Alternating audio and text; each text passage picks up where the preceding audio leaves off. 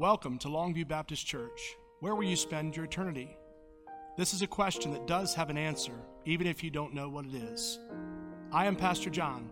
This ministry is designed to prepare you for that day we will all face, our last. Join us as we find an answer to the tough questions, and remember, you cannot truly live until you're truly ready to die. Monday morning. If you didn't get a chance to see it, it was absolutely gorgeous.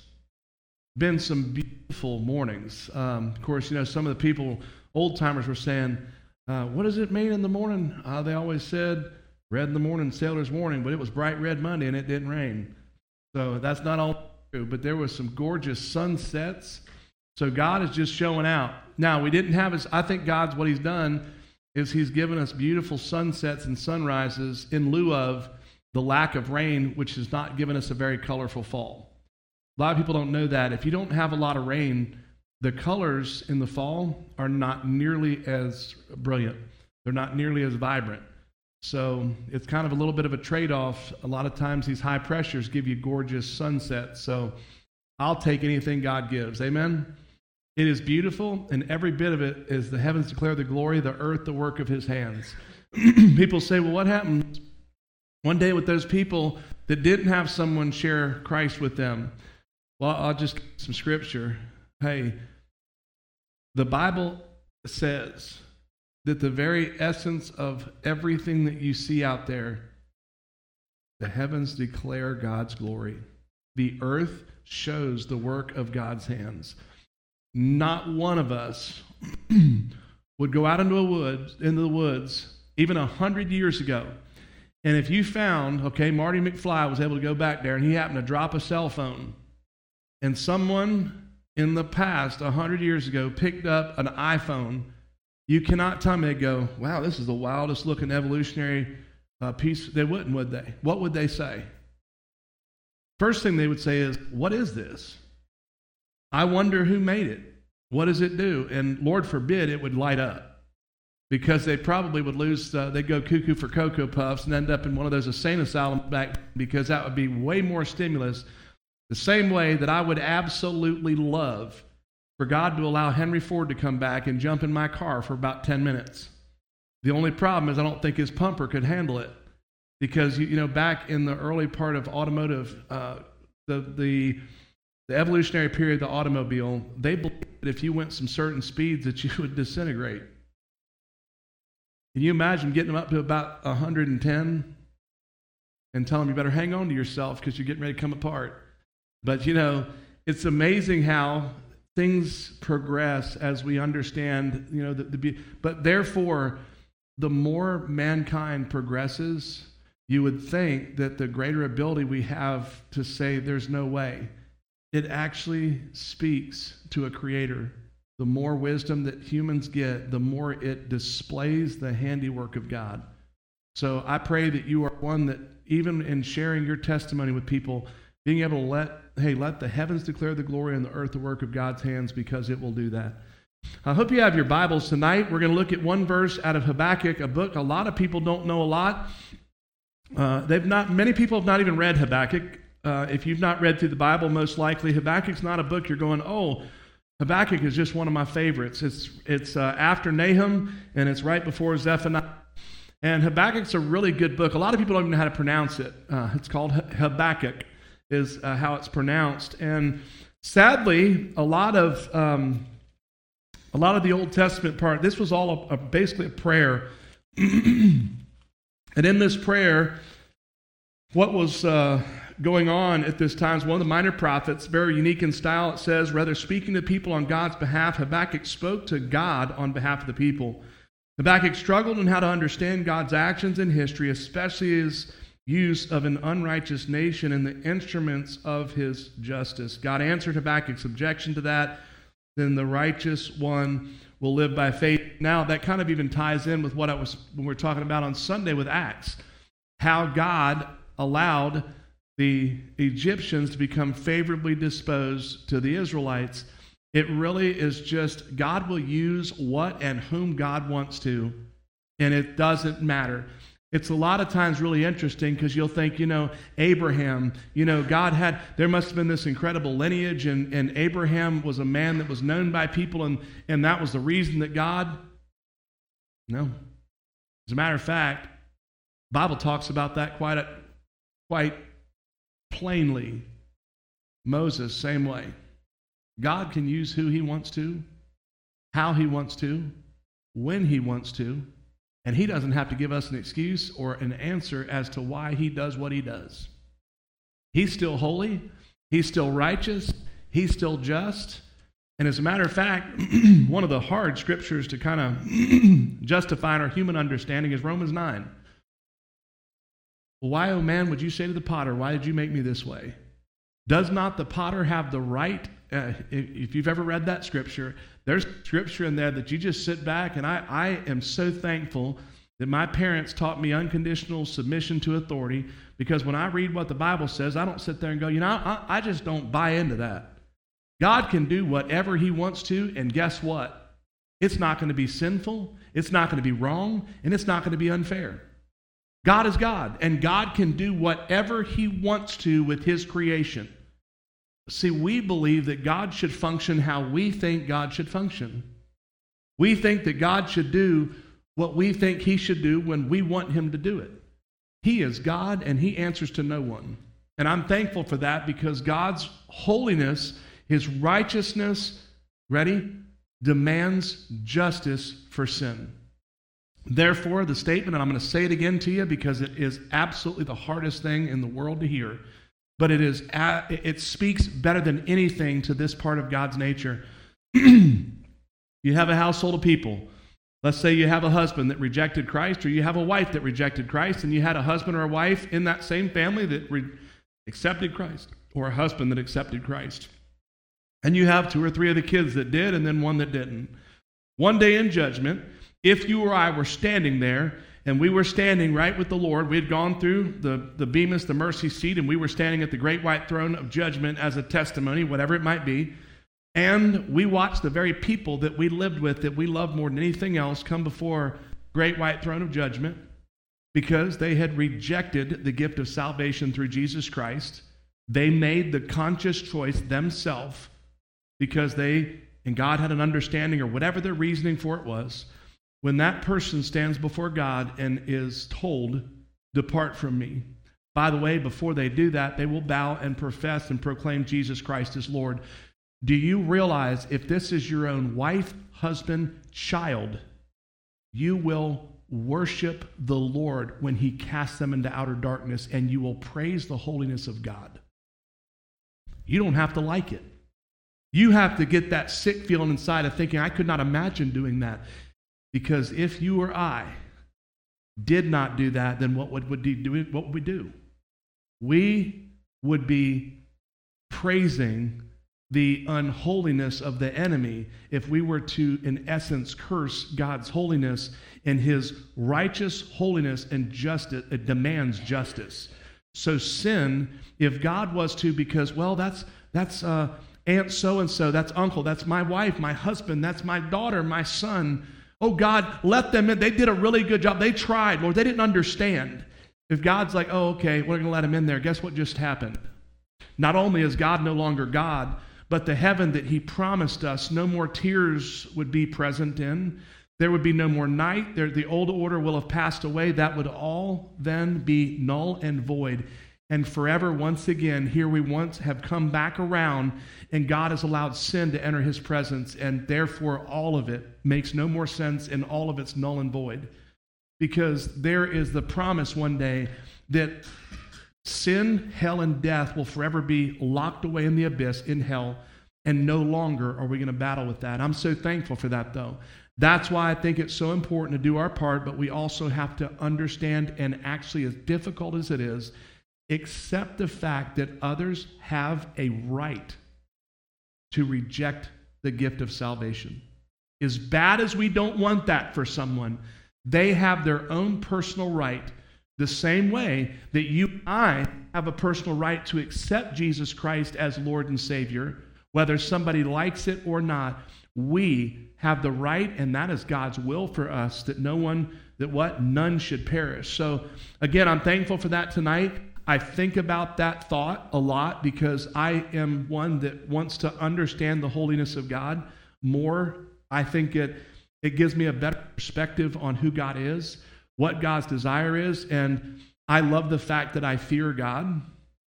A lot of people don't believe that you should. Why would you fear? The same way as a parent, should you? It's unhealthy if you fear your parents. What? No, when my mother or father said something, they meant business. My fear was a reverent fear of my parents because when they said, if you do X, X is going to be the consequence of it, they were very good at fulfilling their promise, their statements. What they were doing is preparing me for a God that says in his word this, and when God says it, he means it.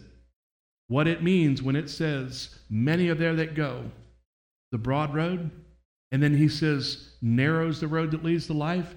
That's not what I interpret it as. It's not what I think it is. It means that broad is that road, and many are there that go. That broad road's easy. The broad road, you can make God to be whatever you want to. You can think that there's no hell and God's a God of love and nobody's going to go to hell one day. And death, right? Hell is what we're experiencing on this earth, as I've heard people say out of their mouths. And it's not a big deal because one day when we die, we're all going to heaven because Jesus died for us.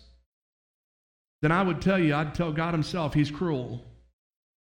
Because if God sent Jesus Christ to send all of us to heaven, why the moment that Jesus Christ rose from the grave did God not say, enough's enough, it's done, and every person that has been or would be born, I'm going to take into eternal perfection and lock away the enemy forever, because there would be no reason to come to faith in Jesus Christ. We don't have any obligation to repent, because why? It is basically lock, stock, and barrel, buying in bulk. Jesus died for everybody, and everybody's going to heaven. Therefore, God is not righteous, just, and holy, because what he's done is defied the very conscience of those who would reject him. You're going to go whether you want to or not. And that's the free will that God gives us. It's so hard conceptually to understand for us. It is the truth. And tonight, we're going to talk about one of the attributes of God. There's going to be three things we're going to look at of Malachi or Habakkuk chapter 3. We're going to look at verse 19, one verse. And for each one of the attributes that we're going to see right here of God being our strength, which is, O Lord, my strength is the title of the message, there's going to be a verse that affirms each one of these biblical truths, which I hope tonight encourages you to remember the imperative nature with which the strength of God is the only strength that we have. If you tonight are not in every way attributing the strength to do whatever it is God has you doing right now, not only are you misapplying the belief that you are the strength or you're able to do what you think you can do, but what you're doing is robbing God from the rightful place of getting all the glory and honor for the strength that he gives us to do what we cannot do apart from him. I hope you found the scripture again in Habakkuk chapter 3, one verse, verse 19. If you're able physically, let's stand out of reverence tonight of God's word. The Lord is my Lord and is my strength. He makes my feet like those of a deer and enables me to walk on mountain heights. Father, thank you, Lord, tonight for the truth that you are our strength. Lord, you are our God, our King, our everything. Father, thank you for this privilege we have to worship you corporately. Father, as we come to the middle of a week, a lot of times we've faced great obstacles and we can get rather discouraged. Or, Father, maybe others on mountaintops tonight that are so excited about what you're doing and are able to encourage others to the blessings that are going on in their lives as you're working through and in and through them. Father, tonight, hide me behind the cross, Lord, so that you may alone speak through your word as only you can. Father, I pray that you would do this all over the globe, that the Holy Spirit would be poured out like never before. And God, you would bring a mighty harvest of souls for the kingdom. Most importantly, Father, may you alone be glorified, exalted, lifted up. We ask this in Jesus' precious, righteous, and holy name we pray. Amen. You may be seated. So again, we're going to look at three things tonight. The first part of verse 19 again. The Lord is my Lord. The Lord, my Lord, is my strength. And you know what Jehovah Jireh is, right? He's God our provider. Jehovah Jireh. We're going to deal with some other ones in the coming weeks again. I reference them a lot, but I want you to learn these. If you tonight have not heard Jehovah Jireh spoken, I want you to understand that's the God that provides. And tonight, the first to share with you out of that first part of the verse 19 is this: Jehovah Jireh should be the only source of our strength. We've been crucified with Christ. We don't live, but Christ lives in us. So we don't have the strength as followers of Christ. We don't have the ability, none of the abilities you have in your life. If you're talented in any way, whether it's musically, whether it's an artistic talent, maybe you are an obsessive compulsive in your organization, you're hyper-organized. Maybe you have a really good ability to grow a garden like nobody else does. You understand how plants are. My dad has that gift. He has one of the most incredible green thumbs of anybody you'll ever see. My dad, you can take him a plant that's just about dead, and it's amazing the times my dad's been able to bring that thing back to health, and you're like, it's like he's the animal whisperer or the whatever whisperer you hear. My dad has an innate ability to talk to plants. God's just gifted him in that. But if you ever ask my dad about it, not only is he very humble in it, but he gives God all the praise and the glory for it.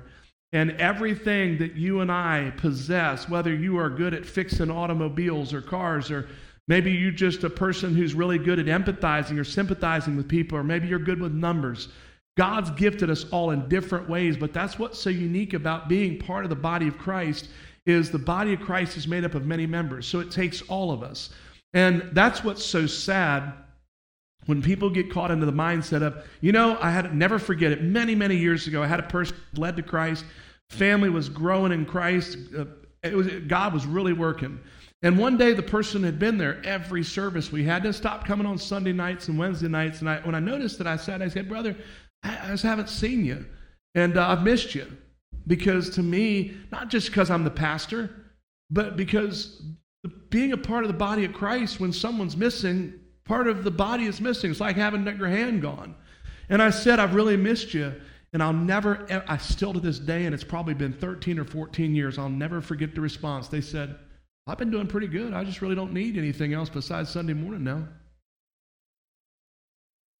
And I'll never forget the heartbreak I felt recognizing this person needed us in their moment of brokenness, in their greatest moment of need. But now that they were at this unique place to actually minister to many people through what God had done, they didn't need it anymore. See, they didn't realize or did not want to or had become so self-focused that they didn't realize the blessing it is even to me and to others in the gift God had given them to be able to be an encourager, to pray with, because it was all about them. It was all about what they didn't need. See, God had brought them up, and it's time now to hang the Holy Spirit life preserver on the wall again and go about doing your own thing because God got you out of that bind you were in. But even now, the person is struggling with addiction. Things are not good in their life, and it's very sad because I know that that's not blessable. I know that that's not a lifestyle when you're walking in the fullness of Christ, but all of us have to recognize that if God is not your strength, if the O Lord of Lords is not your God, He is not your strength, you have no strength. You will walk in the strength of yourself for a short time, but I promise you there's a payment that's going to be paid because the wages of sin is death. And as a follower of Christ, you're a regenerate follower of Christ, doesn't mean you're going to hell if you sinned in your lifetime or you got in a place at a time when you got out there in left field. But God brings us to repentance, and the years, though, that many times are squandered as we get selfish, self-focused, distracted, or diverted can consume decades of time. And you get people that you'll see at 40, 50, or 60, 70 years old who get a sickness or a terminal sickness and all of a sudden begin to agonize over, and I hear it out of mouths, I could, past tense, have done so much had I not been so foolish. And everybody here tonight or watching online, we have the ability tonight to not only take every thought captive to the will of Christ. I actually remember yesterday, Monday and Tuesday were difficult days, and I was literally at times having to either open my eyes when I was praying because the enemy was trying to attack me even in my prayer life. I would open my eyes up and I would just rebuke all of it in the name of Jesus Christ, through the blood of Christ, through the forgiveness of Christ, rejecting the enemy's desire for me to get angry or to get bitter in the things that he was trying to tempt me with at that time, because I realized that all of the strength and all of the ability and everything that I have comes from him. And not for a moment can I ever take credit for that. But we've got to be careful, because the enemy doesn't want us proclaiming Jehovah Jireh as our provider. He doesn't want us living a Jehovah Nissi. God is our banner. He doesn't want to let us grasp the magnitude of the book of James' call to be prayed over and anointed with oil when there's someone sick. He wants us to think that that's a part of the apostolic ministry that's not a part of the modern day follower of Jesus Christ armor, and not only armor, but the tool bag spiritually that God has gifted us with as followers of Christ. He doesn't want us to do that. He wants us doing what I've seen so often, is someone looking back with a, I wish I had. I wish I could have. I wish I had not been so focused, so selfish, so this, so distracted, so addicted, or whatever it was that came under the umbrella of the deceptive tactics that the enemy uses. But remember, Jehovah Jireh should be the only source of our strength. And listen, please write this down if you have something to write with. Psalm 28, verse 7. Because remember I said there's scripture for each one of these things tonight we're going to talk about. Ready? The Lord is my strength and my shield. Psalm 28, verse 7. See, God is our strength and our shield. Guess what? He is our ever-present help in times of trouble. If God is our, in 28, verse 7 of Psalm, the Lord is my strength and my shield, is he yours? Because tonight, if you are not attributing the strength to him, then the strength's not coming from him. Who's it coming from? If it's coming from yourself, you know what? There's some deception sometimes when the angel of light's masqueraded. Got to talk to a couple of people over the last couple of days about angels of light. The enemy masquerades as an angel of light, as something good. And a lot of times I was sharing this because people were having some spiritual struggles or battles. And I said, what you got to be very careful of is a lot of times the enemy, during these times that you are, as these people are doing, is starting to pray and giving God the ability to have a foothold in their lives. I said, he will appear as something really good, the enemy will. And he'll try to find that girlfriend, that boyfriend, that someone to come into your life as the magic fix to all that you're dealing with. And they appear so godly. They're so amazing. They just love the Lord so much. You just met them last Tuesday. How do you know this? Well, they said they go to church on Sundays. When did they profess faith in Christ? What is the growth? What discipleship have they been under? Well, we hadn't talked about that. Well, how can you tell me that they're this godly person that you said literally you're at the point of wanting to marry? You just met the person. You said they're this. How are they this godly? Well, they go to church, and they said they love the Lord. That's not the litmus test for seeing if someone is a follower of Christ, church. I'm just going to tell you it's not. These conversations are not only just one, these are a multiple of conversations that you have to get into the real root of things to discern, spiritual discernment, to try to discern as God leads you in the conversations with someone to see if this is in any way an angel of light. They may be as bona fide and as real as it gets. But when you and I have set our standard as, well, when they say they go to church and they pray, they're a good, solid, hardcore Christian. I don't know what to say to you then. That's spiritual immaturity magnified. It's the actual manifestation of it if you were to look it up on the cover. You and I have to be like the Bereans. Amen? When we hear something preached, we get in there, make sure it lines up with God's word, the same way with someone proclaiming to be of us. What do we know? There's many wolves in sheep's clothing. So that's the same way that with our strength, we've got to where it comes from. If you are being strengthened by God, you are recognizing Psalm chapter 28, verse 7. You are professing that, proclaiming that. That is the reality of who you are. You are living. It is not I who live, but Christ who lives in me. So when you minister to somebody and they say, I just want to tell you, thank you for all you've done. You have been an amazing this. And then they deflect it, right? Hey, just praise God. He's given me the ability to be able to bless you and to minister to help you. What's been done? You took the compliment. You were thankful for that compliment, but what you did is allowed them to see the Jehovah Jireh behind it all. The one that strengthened you and gave you the ability and the provision that was able to bless someone in the first place. And we didn't unrighteously, even not with malice aforethought, take the blessing or pat on the back that God should have gotten. What we always do is remember, it's not I who lives, it's Christ who lives in me. This is the essence of our life. And then the second part of verse 19 is this. All right, so the Lord is my strength. He makes my feet like those of a deer. And that's really awesome, by the way. As I thought about that, as God had me meditating on this week, I was thinking about a deer. It was interesting today because I was able to see some deer, and they're almost like friendly to us because they get so close. And I was watching these deer, and they're just sitting there looking, and I was watching how agile they are. And besides the one Monday morning that decided to run in front of a buck, I guess he's got a little bit wound up with the time of year it is, and he decided to go out there and challenge a vehicle, and I just tell you, it didn't end well for him. And I saw that thing on the way to work, and I was thinking, these things are so sure-footed, but man, they become so foolish at times, especially this time of year. Amen? We know what that's a result of.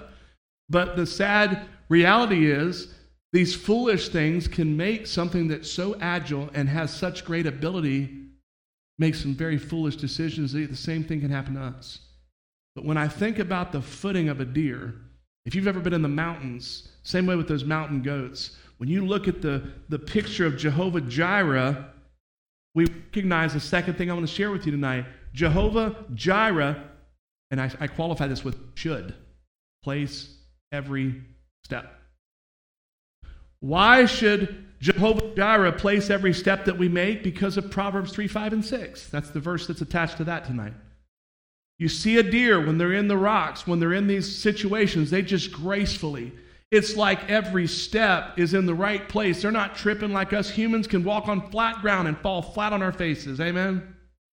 Those deer don't have that trouble. They're walking in grass this high. They're sure-footed. And that's what this is talking about spiritually, and that's why Proverbs 3, 5, 6 attaches to this principle, because what do we know about Proverbs 3, 5, and 6? Trust in the Lord with all of our heart. Lean not into our own understanding. In all of our ways acknowledge Him, and He shall, one version, direct your paths. Another one says, make your path straight. Some say, place your steps. It's all the same picture. So that's the beautiful part about it. It just ties in this because the feet of a deer are sure-footed, and spiritually, that's what God desires for us.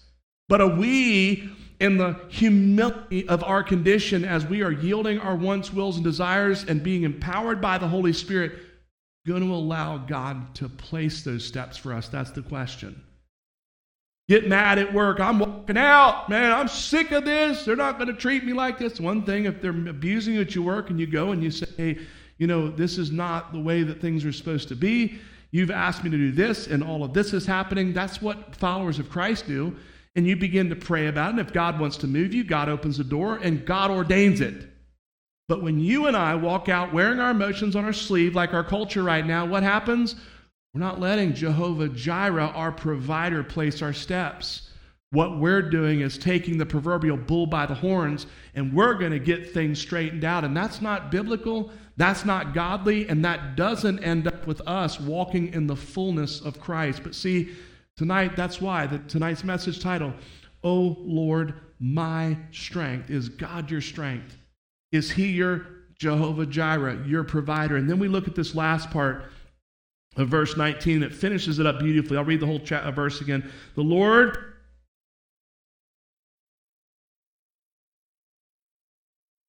and enables me to walk on mountain heights.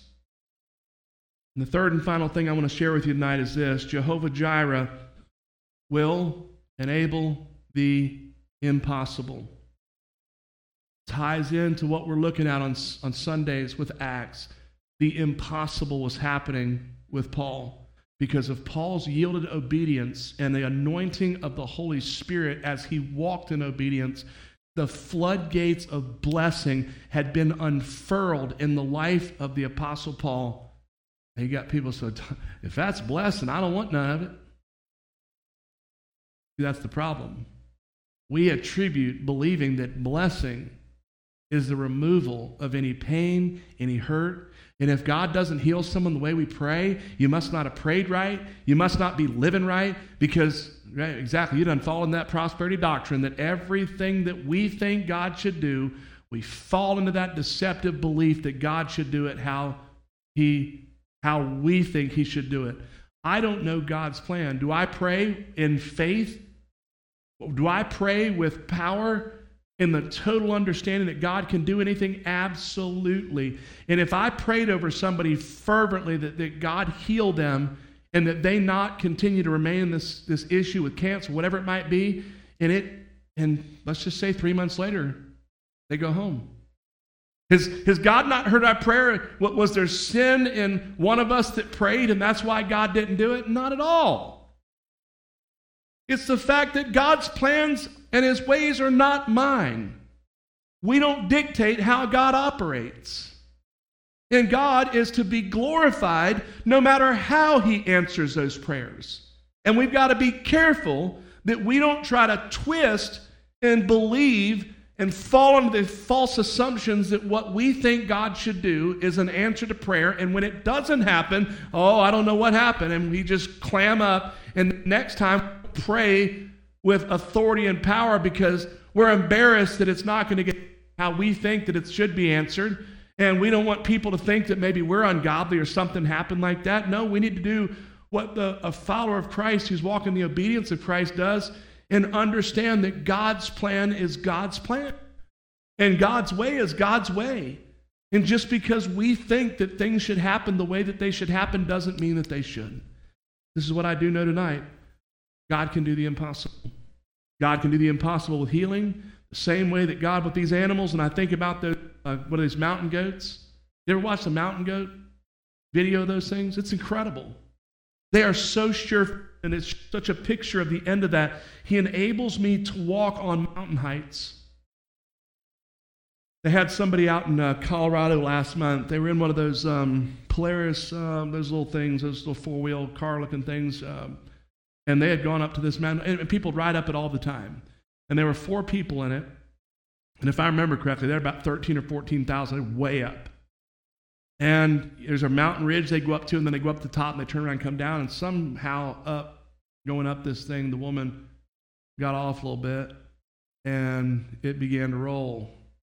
And it rolled about 600+ yards in a barrel roll. And then everybody was thrown out but one female, and that female ended up dying in that. But she lost her footing, meaning the person they lost their footing, and they went down the mountain. Those goats, they've got sure footing.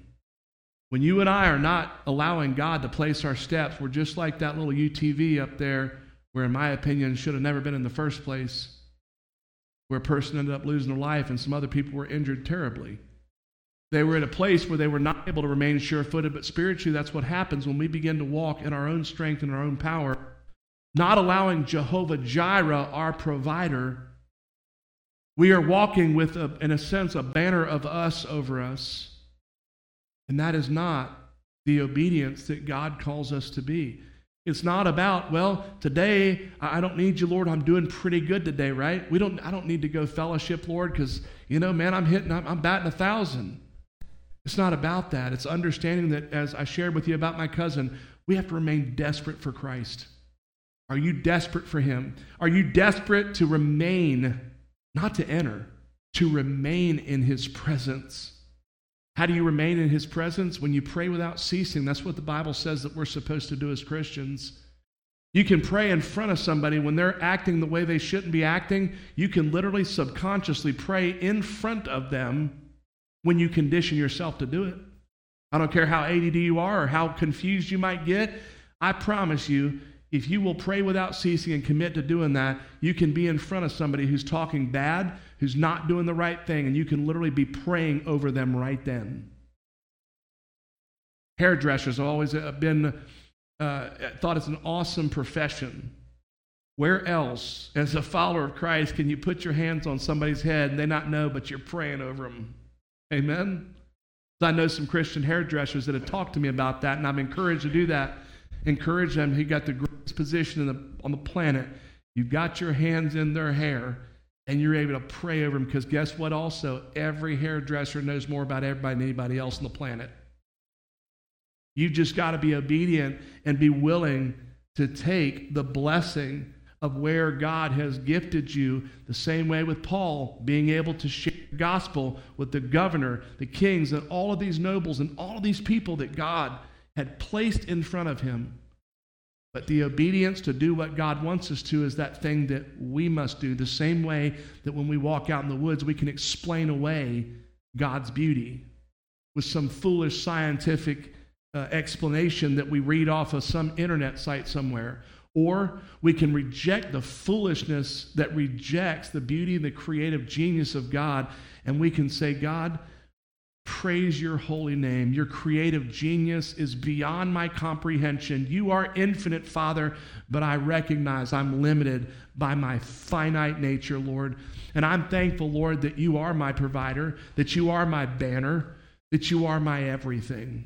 God, thank you for the opportunity to walk in the fullness of Christ as a follower of Jesus Christ. And then I'll finish up with why, out of that last part, I told you a verse for each one. Here's the one for the last one there.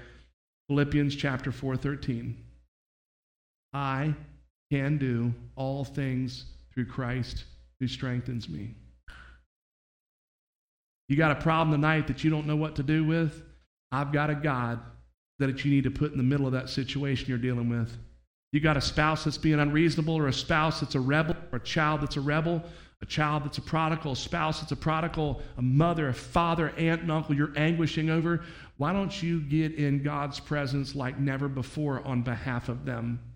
Why don't you literally, like Job in the ash pile, get down in the ash pile spiritually speaking, Lord, hey, naked I came, naked I go, Lord, giveth the Lord, taketh away, blessed be the name of the Lord. God, you know my heart about this person in my life, and God, I need a miracle.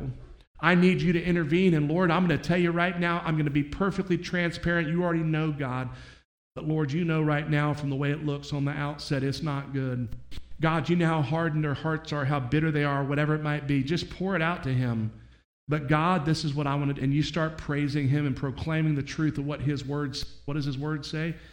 God can do all things through Christ who strengthens us, but also that greater is he that is in me than he that is in the world. And why don't we relegate ourselves to 2 Corinthians chapter 12? His power is made perfect in weakness. So once again, proclaim the reality that God, I can do nothing. And I am stuck now putting them in your presence, which is the greatest thing I could ever do. Because I know that, Lord, as I begin to pray for them and continue to pray for them, I am praying in accordance with your will. Your will is that they come to saving faith in Jesus Christ, Lord. And tonight, I begin, and God, I won't stop until they come to saving faith of Christ, or I stand over their casket one day because their rebellious rejection of you, they died lost from every understanding that we have. And God, I'll still make sure that at their funeral that the gospel message is proclaimed, and maybe you can reach somebody as a result of it. But I believe there's going to be a homecoming spiritually before they die. And if you and I get serious about that prayer and serious about our brokenness over them and their brokenness over their sinful, broken condition, and we stop, especially if it causes friction. If it's causing friction, it's time to be quiet. It's time to stop talking and start praying. And you do not stop until they get saved. And then you proclaim in the assembly what God's done. You allow them to come here one day, fly in on a vacation or whatever it is, and you bring them in here and you say, hey, this is my brother, this is my mother, my father, my sister, whoever it is, and we've been praying for them. And I knew, and let that be a testimony to encourage others down the road. Those people you're praying for, and I ask every one of you that's down here praying, I know you've been going for a while now. I hope you're not getting discouraged, because we've got to remember, it's God's timing, it's not our time. But we know beyond a shadow of a doubt that what you're doing is biblical, because what matters to God, the condition of mankind's hearts, number one. And we know that when we're praying, they come to saving faith in Jesus Christ, and that God raise up somebody that would minister to them, or God would just break their heart by themselves, that God would just supernaturally through the Holy Spirit break their heart. But the end result in what we desire is to see them come to know Jesus Christ as Lord and Savior. We know we're praying in accordance with God's will 100%, not 99, but 100%. And therefore, Jehovah Jireh will enable the impossible. God will do what we can't do. The same way with the prodigal son's father. Do you think, and I'm going to just tell you this because this is the hardest one for so many of us in this nation and this time in history. Are you that mother or father that failed to do what the prodigal son's father did? I wouldn't dare let him go out there in the world because okay, just keep on doing it. You can love him straight to hell. It's not my choice. I can't make the choice for you. Or you can do what God's word does, and that father realized he could no longer allow the wanton rebellion, the sin, and the rejection of everything godly to remain under his roof. He had to send them away. Well, I couldn't do that. You go, like I said, you can love them right to hell. Matter of fact, not only that, you can dig a hole for them and put them in it. I shared that story with you about the mother up in Baltimore. Didn't dare want her daughter to have to go down to the drug dealer to buy the drugs, so mom went and bought them for her because, remember, daughter was safer at home. I wouldn't dare have my little girl. She said, I'll never forget it. I watched the whole thing. I wouldn't dare let my girl go out there on the street. At least I can keep a protection. I can watch over her, and I can be there. She buried her daughter. Her daughter overdosed in her bedroom one night with the drugs mom bought for her. But now mom was able to keep her safe. No, she wasn't. She dug the hole. She just doesn't realize she dug the hole, and she put her daughter in it. Imagine, though, if this mother had done what the scripture said and said, honey, I love you to death, but I can no longer be a part of this. And I know that righteousness exalteth not only a nation, but a people and a home and a family. And I love you, and when you're ready to repent and turn to Christ, I will be there for you. But until then, honey, I'm sorry I can't even eat with you right now. Wonder what the outcome would have been. Could have been very different, couldn't it have? Because what she would have been doing is trusting God and actually truly demonstrating faith. But it's very hard when we get these human connections that we have and decide that, well, we don't want to believe it. Maybe that's something they were dealing with back then. That would apply to me. Why don't you just go to 1 Corinthians chapter 5, and if you believe that applies to anybody else, I got to have a major conversation with you because you are extremely deluded. It says with such a person, don't even eat. Are you going to trust God? Or are you going to trust man and your belief system that's contradictory to Scripture?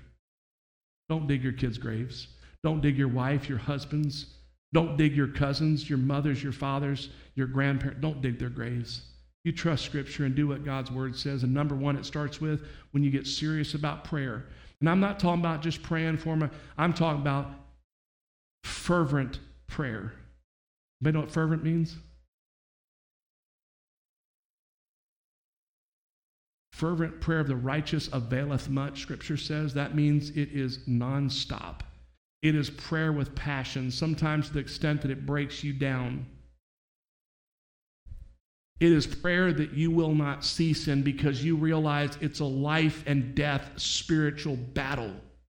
And if it only meant life in this dimension, in all honesty, big deal. It's over and done with, then we're done. We're free. It's not just that. We're talking about eternities here.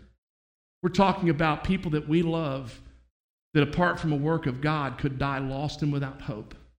And God forbid that ever happen. And hey, how do we win these battles? How do we have the strength to stand firm and be steadfast in that? The title of tonight's message, Oh Lord, my strength. Is he your strength tonight? Is he your strength when you're struggling with getting up Sunday mornings to come to church? Is he your strength when you're struggling to pray for someone who has mistreated you? Is he your strength when you're trying to forgive someone who's hurt you? Or are you walking in your own strength? And tonight, if you're doing that, you're not doing well.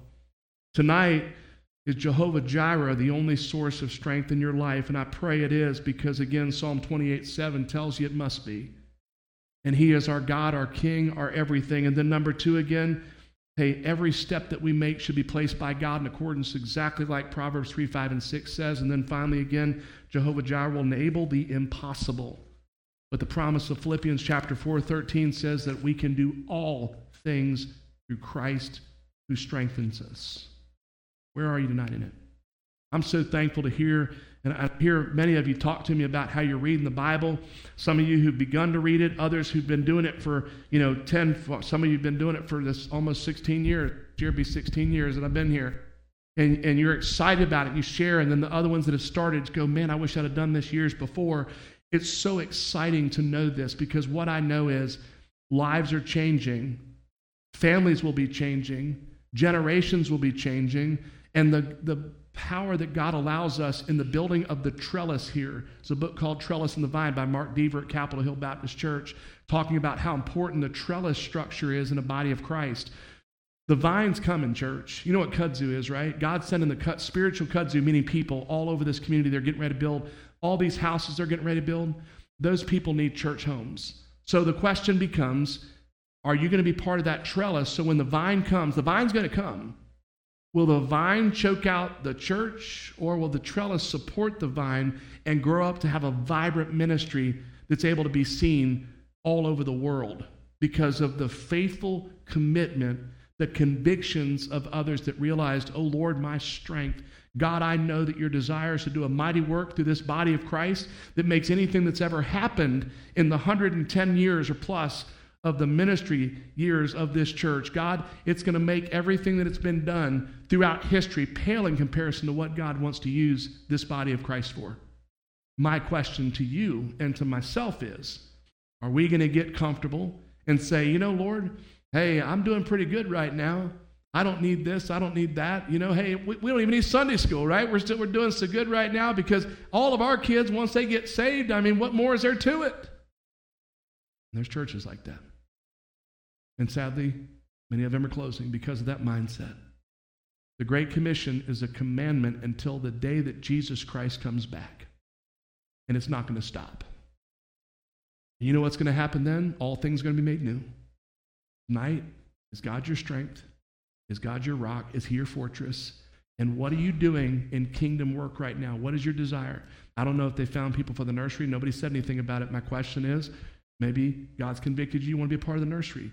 Maybe you want to be a part of helping next year when we do Sunday school teachers change over. Maybe you want to start helping with, hey, Fall Festival. We've got a great opportunity this coming Sunday to minister to people who will be here that in some cases aren't even churched. But we can't say, Lord, I love you and it's so wonderful, but then not be a part of kingdom work. We are all commanded to be. We are the hands and feet of Jesus. Is Jehovah Jireh leading you? If he is, you willingly will be a part of ministries because you recognize this is the ministry God has planted us in. And Lord, let me be used as the hands and feet of Jesus. God, let me be a part of what you're doing in preparation for what you're going to do down the road. It may not happen until I'm too old and you or I too, but maybe our children. Cultivating the ministry of Longview goes not just now, it is forever. If we do not make sure that there's anything to pass on, we don't know when Jesus is coming, but we believe he's coming back before our life ends. But what happens if it's not for God's God? What if it's not for 1,000 years? If we don't prepare, who's going to be the torch bearer? Who's going to be the torch? Who's going to be the next pastor? We can't find enough pastors for our association churches now. And in many cases, And on my sad observations, there's pastors in churches, sadly, that shouldn't have been there in the first place. We need to pray that God would raise up the next generation leadership. How is that done? By beseeching the throne of, O Lord, my strength. Our personal lives, our church life, your work life, and every individual interaction that you have with people, let God be in everything preeminent. Let's pray. Father, thank you. Thank you for joining us today. We pray that God's word has encouraged you. You feel like you've had fellowship and been at home with family. Today, if God has moved in your heart, and today you would like to make him not only the Savior, but the Lord of your life, first, it's important to know that we are sinners. We're born sinners. No one can bridge the gap that was separated when sin broke what God had created so beautifully. If today you know you're a sinner in need of a Savior, and you know that Jesus Christ was born, lived a sinless life, and died on the cross to pay for your sin, today, if you want to, you can trust him as your Lord and Savior. It requires you to pray and in faith ask him to save you, to forgive you of your sins, to cleanse you, and you want to live for him.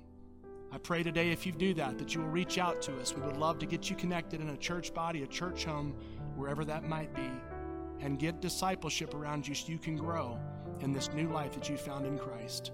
Read God's word. He will never leave you. He will never forsake you. God bless you.